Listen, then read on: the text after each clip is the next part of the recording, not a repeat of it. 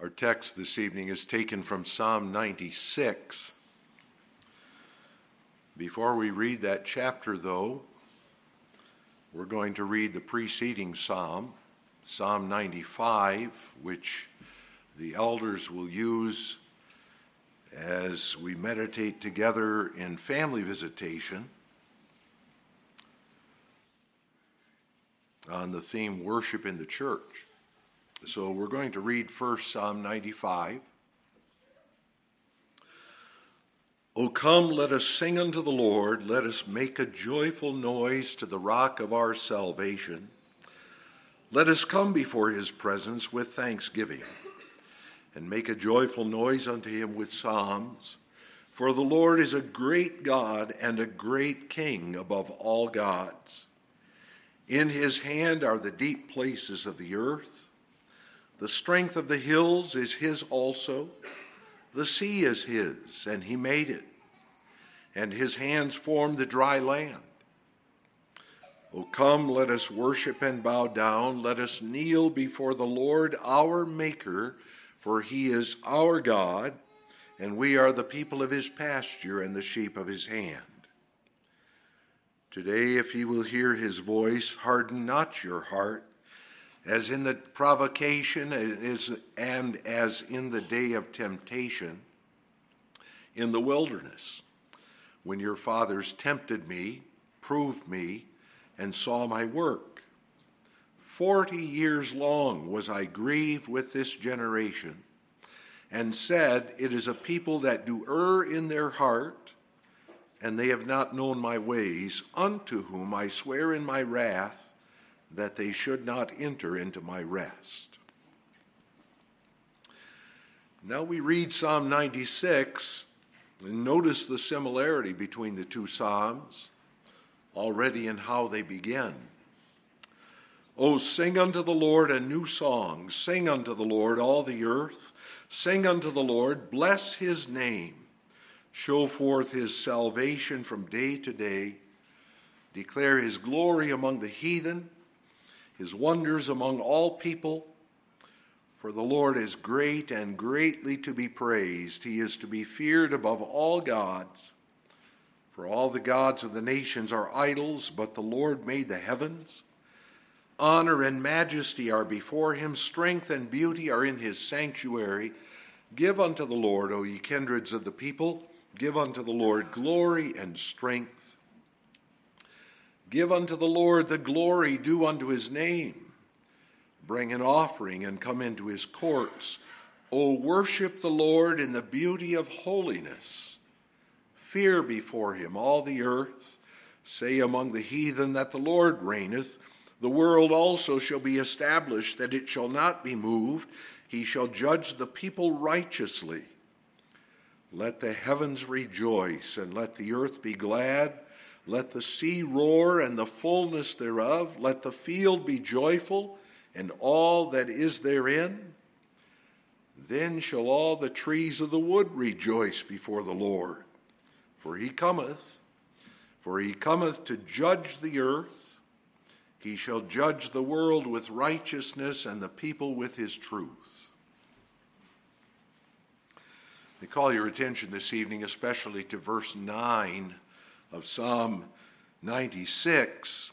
O worship the Lord in the beauty of holiness. Fear before him all the earth. Beloved in the Lord Jesus Christ, this week the elders begin that annual and very important season of family visitation. And as is customary in their visits to discuss a theme, they asked that I preach this evening a sermon to introduce that theme, and that theme is the worship of the church based on Psalm 95. So as not to interfere with the elders' personal development of that text, of that passage, I chose to select my text this evening from Psalm 96. But if you compare the two psalms, you find they're very similar. Psalm 96 begins in a way that's very similar to Psalm 95. It simply expands on some of the concepts set forth in that psalm, and the primary concept is that of our calling to worship Jehovah our God. It's evident from both chapters and from a multitude of passages in Holy Scripture that to worship God is the highest of all religious obligations. You and I, as well as all creatures, are called to worship Jehovah. We are, in the words of Psalm 29, verse 2, to give unto the Lord the glory due unto his name. Worship the Lord in the beauty of holiness. That word worship is used 108 times in Scripture, showing us the importance of what is our obligation. And while the word is used 108 times, there are a multitude of other passages that, without using the word worship, issue the same calling. We sang from one of them, Psalm 100. Fundamentally, worship, according to the idea of that term, is to bow the knee towards God. To worship Jehovah is to acknowledge him as the absolutely sovereign Lord, the only true God who is worthy of all honor and glory. So worship must characterize our whole life. Even as we read in 1 Corinthians 10, verse 31, whether therefore ye eat or drink or whatsoever ye do, do all to the glory of God. Love for God resounds in worship of him. But Scripture also speaks very clearly of a special service of worship, and I refer now to the public worship of the living God by his church. The public assembly of the church is a special covenantal gathering in which God and his people fellowship together. Those whom God has gathered and redeemed with the precious blood of his own dear Son come together in the presence of their Redeemer, listening to him and responding to him in commanded acts of faith and love. Such is public worship. The church gathers before the sovereign Jehovah, the Holy One. He speaks, and they bless him in return. Such worship, if it is to be true worship, must be the worship of God who reveals himself in his word. But that we worship God as the only true God, the Holy One, means not only that we worship him as he has revealed himself, but also how he himself requires us to worship him. The fact that we enter the very presence of God in worship means not only that there are general principles to be observed in that worship of the living God, but that God himself sets the boundaries within which our Christian liberty may be exercised. And that includes even the elements of worship. If we want truly to honor and praise the King of Kings in our worship, we will willingly subject ourselves to his desires rather than trying to please him in our own way and by our self-determined standards. Because not only the act of worship, but the content of that worship is important to him. Let's be reminded Worship is not entertainment. Worship is not about us and what makes us feel good. Worship is about God. God alone is to be worshiped. And He alone has the right to demand of us the worship that He desires, the worship in a particular manner. So it's a pertinent subject that the elders have selected. There's always pressure put upon the church to change. And usually that call comes with the motive of making the church more appealing to those who don't have a church background. After all, the worship practices that we maintain are worship practices that go back nearly 500 years now, to the years when John Calvin restored biblical worship to the Church of Jesus Christ. But culture has seen many changes since then.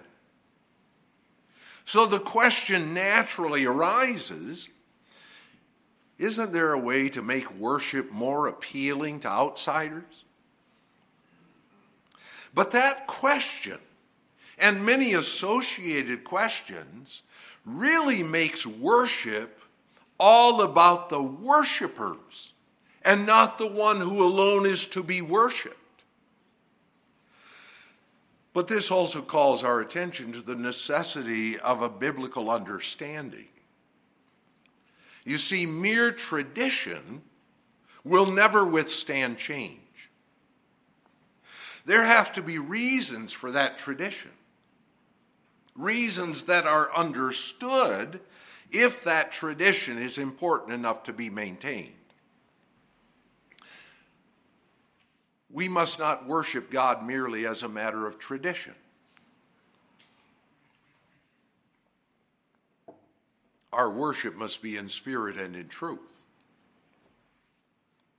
And therefore, from the moment we enter the sanctuary, and actually for several hours before, we must come with a proper attitude and understanding into the presence of the living God, whose name is Jehovah. It must be our desire as a congregation more perfectly and sincerely to render to Jehovah the worship that is His due. So this evening, from Psalm 96, verse 9, I call your attention to worshiping the Holy One.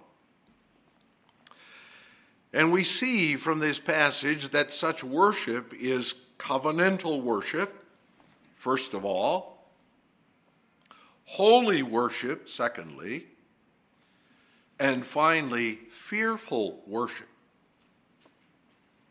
You and I, according to the words of this text, are called to worship Jehovah. Worship is the highest expression of God's covenant of grace. The covenant, as God has revealed it in Scripture, is that relationship of infinite love and fellowship that God enjoys within His own triune being, but also establishes with His people outside Himself in Jesus Christ.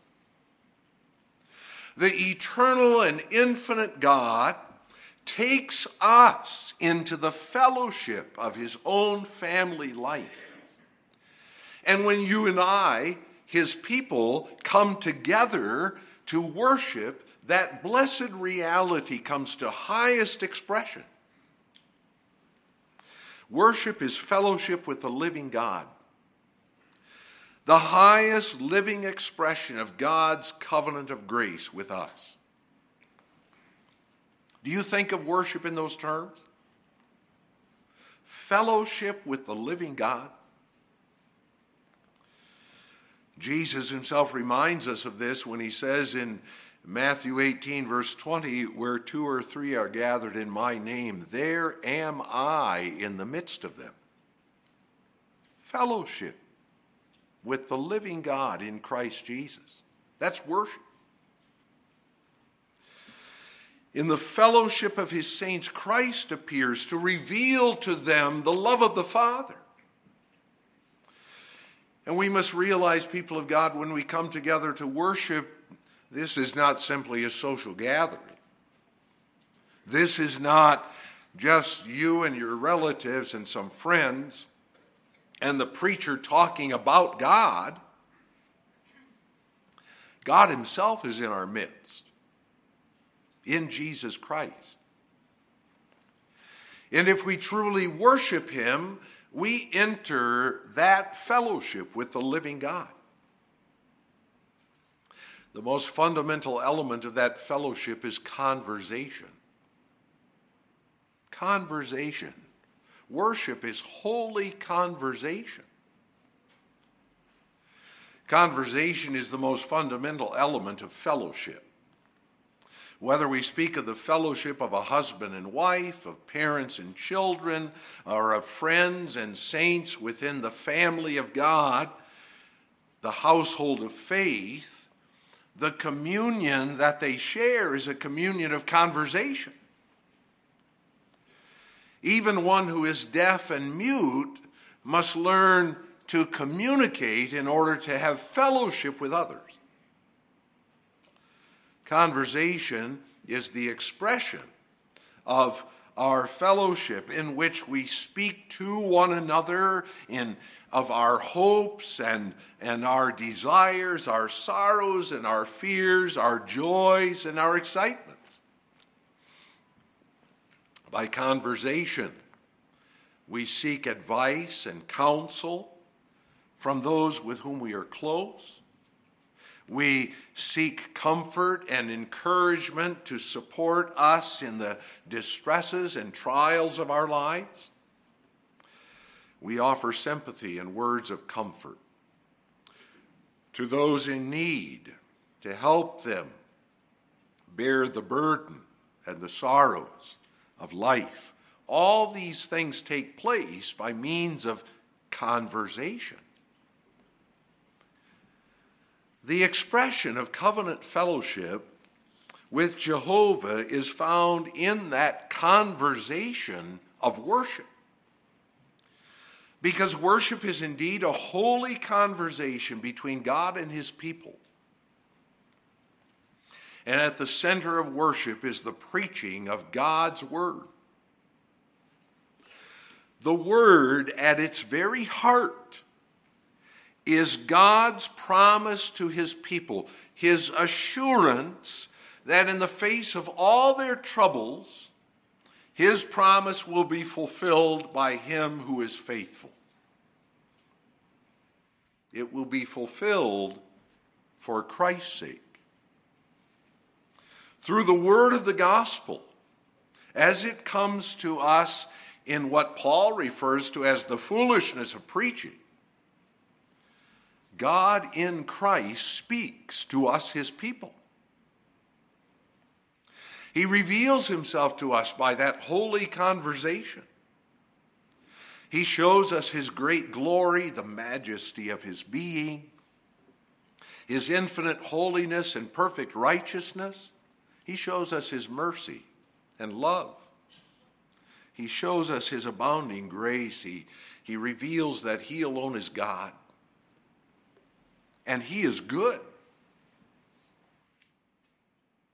He shows us that he knows us through and through. Nothing escapes him. He doesn't hesitate to expose our sins and weaknesses. He tells us he has no fellowship with unrighteousness, that he will surely punish all workers of iniquity, and that we ourselves are sinners who cannot find fellowship with him except first his justice is satisfied. But he also gives us the good news of our everlasting righteousness in Christ Jesus, of that salvation that is ours in Christ, and by which he has separated us out of the human race for reasons which he alone knows, because there was no reason in us for which he should love us. He points us to Christ, points us to his only begotten Son, come into our flesh, given for us willingly to walk the way of the cross, that we might be partakers of this great fellowship, that we might indeed participate in covenant worship with Jehovah God. He tells us of his counsel, of his will, which encompasses everything that takes place in heaven and on earth. He reveals to us great and glorious things. And as God speaks to us, his people, through the preaching of the word, as well as those other elements of the worship service in which the minister speaks in God's name, we respond in holy conversation. We respond in speech to God. And our initial response is that to this wonder that the Almighty God would come down to our level and speak to us, our initial response is to praise him. Shall we not praise him, who would stoop so low as to initiate conversation with us? So we speak to God. We speak to him in song. And that's indeed the calling set before us in the opening verses of both Psalm 95 and Psalm 96. We praise him with the words which he gave us to glorify him. So Psalm 95 verse 2 calls us to make a joyful noise unto him with psalms. And in the songs of Zion that we sing, we not only praise him, we enter into fellowship with him. We pour out our souls to him, giving expression to our deepest thoughts, our spiritual desires, our needs. We enter into prayer, another form of covenant conversation. We express our thankfulness to the God of our salvation, our friend sovereign Jehovah. We thank him for who he is and what he has done for us. And because he would also have us approach him with all our needs, we tell him our needs, and the needs of which we are aware within the church, so that in the worship service there is this fellowship taking place between us and the living God. And at the heart of that covenant fellowship is conversation that takes place between God and us. Yet let us understand that conversation is and must be holy conversation. For we are called to worship the Lord in the beauty of holiness. In worship, we find fellowship with the Holy One. And our worship, therefore, must be holy worship. We are called literally to bow with our faces to the earth before Jehovah in the splendor of his holiness. Let's remember, people of God, we worship Jehovah, who is transcendent in his glory, the one absolutely set apart. That's the meaning of his holiness. And the entire psalm, as does Psalm 95, resounds with that truth. The psalmist calls us to worship in that consciousness. Bless the name of Jehovah, for the Lord is great and greatly to be praised. Give unto the Lord the glory due unto his name. And you have essentially the same thing in Psalm 95. Look at who God is. Bow before him. God is sovereign. We are but creatures. It's an astounding privilege that we are called to enter his presence and that he would converse and communicate to us, with us. Because again, that God is holy means he's set apart, completely consecrated to himself and his own glory. We are to worship him in the consciousness that we stand before the splendor of his holiness. We sinful people stand in the presence of the holy God. And that means we recognize we don't approach him as his equals.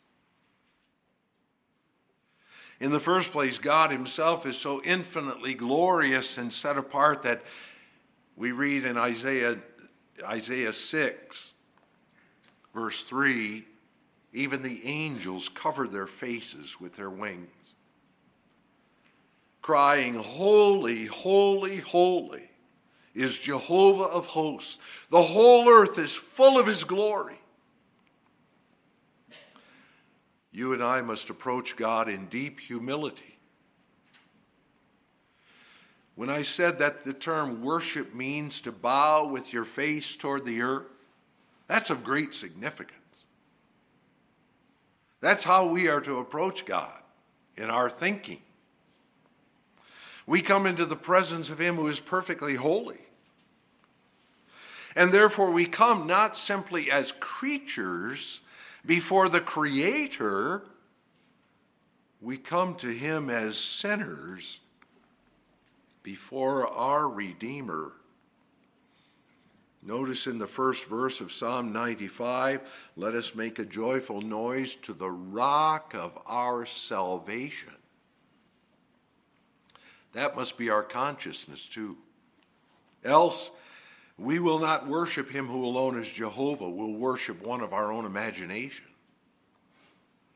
If we come before him as if he is our equal, we profane him. We make him common. And that's exactly the violation of the third commandment, where we are forbidden to take his name in vain. We do that. You know that, don't you? We do that all too often. We sit here in worship with our minds wandering sometimes. We sing the Psalter numbers without even thinking about the words we are singing. We don't concentrate during prayer. Maybe we even doze off. And in doing so, we profane the holy name of God, violate that commandment. Shall we confess that? It's amazing God even lets us worship him. There's nothing in us that makes us fit for covenant fellowship with him. We who are conceived and born in sin, who sing with the psalmist in Psalm 65 that our iniquities prevail against us, daily, by our sins, forfeit all right to covenant fellowship with God. That he is pleased to gather us and dwell with us and converse with us is the great wonder of his everlasting mercy and love in Jesus Christ, our Savior. Because God can only dwell in fellowship with those who are holy, as he is holy. And you and I are holy only as we stand by faith in Jesus Christ and as he lives in us by his Spirit. And for that very reason, as we worship God in the beauty of holiness, we do so recognizing that that holy conversation is always initiated by God himself. Before we even come to the sanctuary, God says, "Seek ye my face." And our hearts say, "Thy face, Lord, will I seek." And so we come, confessing from the start, our help is in the name of Jehovah, who made heaven and earth. That's why those in whom God does not work cannot possibly worship him, though they can put on an appearance of worship, sometimes even an enthusiastic appearance of worship. But the man or woman who is outside of Christ, who has not a true and living faith, cannot possibly worship Jehovah. Worship is only the response to God which is worked in our hearts by his Holy Spirit. Our worship, when it is true spiritual worship, is the fruit of God's powerful word. And that's very clearly taught in Psalm 27, verse 8. When thou saidst, "Seek ye my face," my heart said unto thee, "Thy face, Lord, will I seek." God is sovereign in all the work of salvation. He's sovereign in the establishment and realization of his covenant of grace. He's sovereign in that worship, which is the highest manifestation of that covenant fellowship. So when God says to your regenerated heart, "Seek ye my face," his speech is powerful, efficacious, irresistible, and therefore you enter the conversation. You worship him in the beauty of holiness. If we understand this, people of God, if we enter the sanctuary in the awareness that we come as sinners saved by grace into the presence of the holy Jehovah, that will have a profound impact on how we worship. No saint can enter God's presence in worship and experience the riches of God's fellowship without being deeply conscious of his own unworthiness and the depth of God's mercy and grace. You might use that as a gauge in measuring how your own participation in worship measures up to this biblical standard. How conscious are you of your own unworthiness to be here and the riches of God's love and mercy revealed to you in Jesus Christ? The result of that knowledge will indeed be a hearty desire to praise Jehovah. For the Lord is great and greatly to be praised. Verse 4. Furthermore, to worship the Lord in the beauty of holiness is to worship in such a way that the entire worship service is consecrated to him. That he condescended to be approached by sinners, to allow men and women who have rebelled against him to enter his presence and be received by him in worship is an absolutely amazing and gracious work of God. But let's understand, he also determines how we are to worship him. And that's what the second commandment of the 10 is all about. How shall we worship God? Thou shalt not make thee any graven image or any likeness of anything that is in heaven above, or that is in the earth beneath, or that is in the water under the earth. For I, the Lord thy God, am a jealous God. He's jealous of his own honor, of his holiness. And for that reason, he tells us in his word how we are to worship him. We observe in our day a terrible departure from this truth. Scripture tells us we are to worship God in the hearing of the word of God, in song and prayer and offerings and sacraments.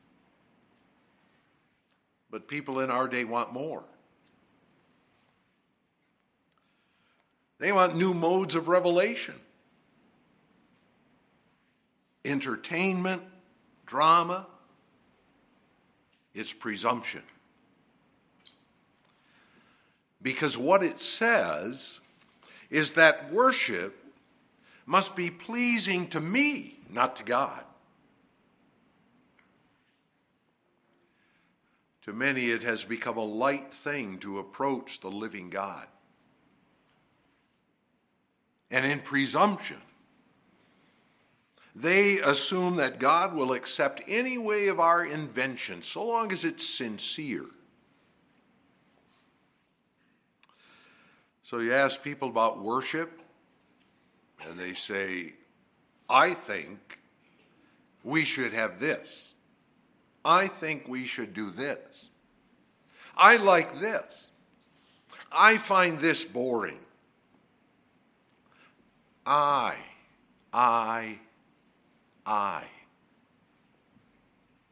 And where is God in the beauty of his holiness? God forbid that we approach him with such presumption, setting our own self-seeking opinions above the very will of the holy God. But let's also understand such sin is not seen only in those who have rejected the word of God for human inventions in the worship services.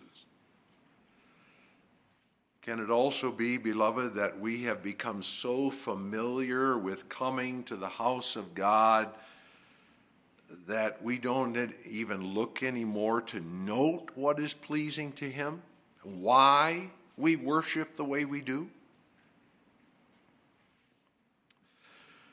How must we approach the living God in worship?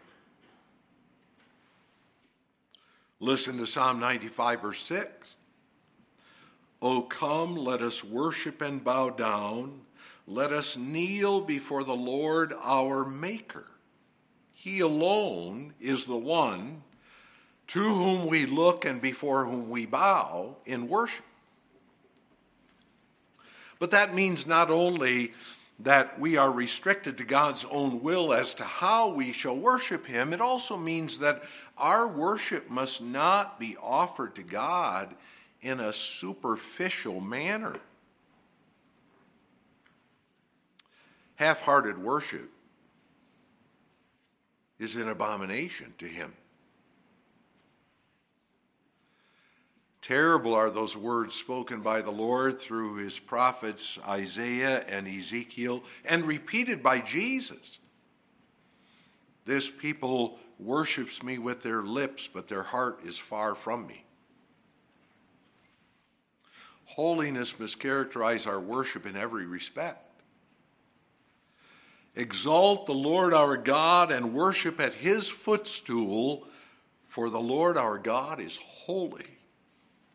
Psalm 99, verse 9. And so we are to worship him in fear. Fear before him all the earth. That call is a call to the church. Let that be understood.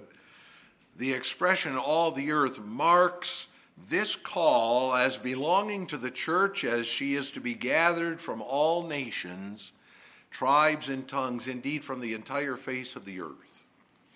This psalm is one of the great missionary hymns of the Psalms. One of many prophecies in the Old Testament where Israel was pointed to the universal nature of the body of Christ. You notice that in verse 3, declare his glory among the heathen, his wonders among all people. The many languages of the sons of Adam who were scattered at Babel will all blend in the same song of praise when the Lord gathers his Zion. And with that understood, we may understand the concept then of fearing Jehovah. That's not the fear of terror, because this call to fear the Lord comes in the context of our relationship with him. We're mindful of what John writes in the 4th chapter of his first epistle, namely that perfect love casts out fear. Fear in the sense of terror. There is no fear in the sense of terror, being afraid of rejection and damnation. Not when we stand in relationship to this holy God by faith in Christ Jesus. Our relationship with Jehovah has been perfectly established by the blood of Jesus Christ the righteous, accomplished in his cross. And therefore, because the reference cannot be to the terror of judgment, we recognize this fear refers to standing before the holy Jehovah with a deep sense of love and adoration. But the term used here in Psalm 96, verse 9, is striking. Because the word translated fear in this text is different from the word usually translated fear.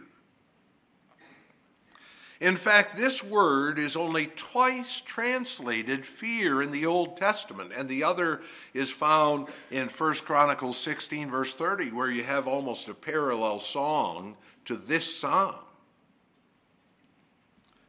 That word, in the picture language of the Hebrews,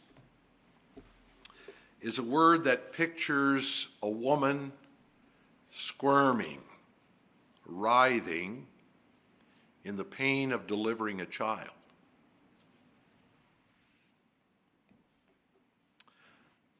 You realize that in labor, a woman is not comfortable. Her mind isn't wandering. She's not daydreaming. She's certainly not sleeping. She can only think about the labor and the joy that is soon to be fully realized in the birth of her child. And the idea conveyed by this term, therefore, is that in worship before the holy Jehovah, we don't get comfortable, so to speak. In worship, we are focused single-mindedly on the holy God in whose presence we worship, and the full realization of his glory as we experience that in worship. Proper worship is to fear Jehovah and to stand before him with a focused sense of love and adoration. And when you understand that, people of God, then you realize why your worship twice on the Lord's Day is such hard work. It's labor intensive because it involves a labor of the mind that's not typically ours from day to day. Single-minded focus on the glory of our holy God, who he is and what he has done for us. Such fear of God is to be so captivated by this great salvation that he has given us in Christ Jesus, that we can only fall before him in amazement and deep reverence to praise and extol him who has been so merciful to us. And this deep love for God, awe and reverence toward him, is also expressed in a deep concern to live as obedient sons and daughters in his household. That also belongs to proper worship. We don't come here just to be hearers of the word and not doers. We must be motivated in our worship by a strong desire to do that which is pleasing in God's sight, according to the will of him who saved us. I say again, worship is not self-serving.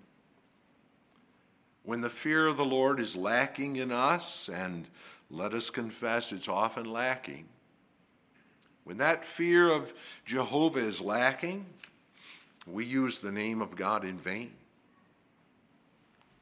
We become guilty of intolerable arrogance.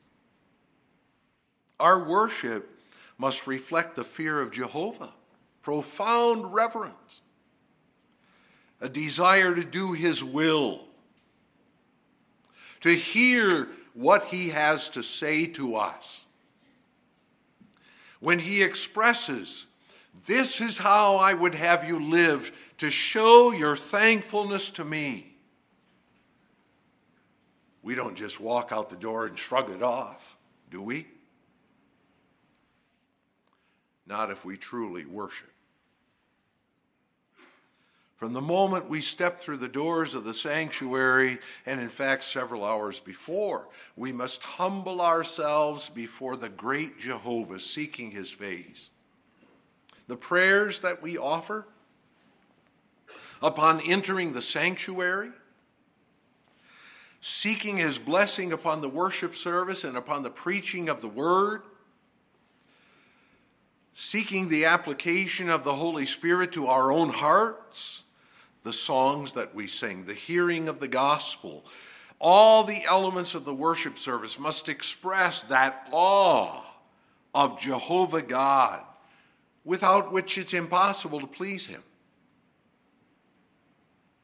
And when such fear is present, when we enter into fellowship with the Holy One in the knowledge of our relationship with him in Jesus Christ, we shall enjoy the blessedness of his favor and love. Oh, to taste of the wonder of his grace in taking us into his covenant fellowship. Our worship is so weak, beloved. We fall so far short of this word of God. We ought to hide our faces in shame. But we come before him in Christ.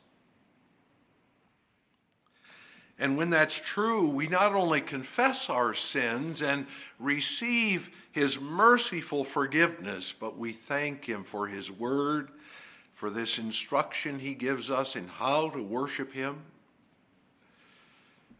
May God continue to give us grace to put to practice the calling he gives us, for the Lord is great and greatly to be praised. O worship the Lord in the beauty of holiness. Fear before him all the earth, you included. Amen. Our Father in heaven, in deep humility we receive thy word tonight, recognizing that we have grievously failed to worship thee with the worship thou dost deserve and require. We thank thee for the mercy revealed in Jesus Christ our Lord, for taking us into the fellowship of thine own covenant life, giving us this privilege of worshiping thee, Give us to grow in the knowledge of thy greatness and glory, and the desire to worship thee in the beauty of holiness to the honor and glory of thy name. We ask this in the name of Jesus our Savior. Amen.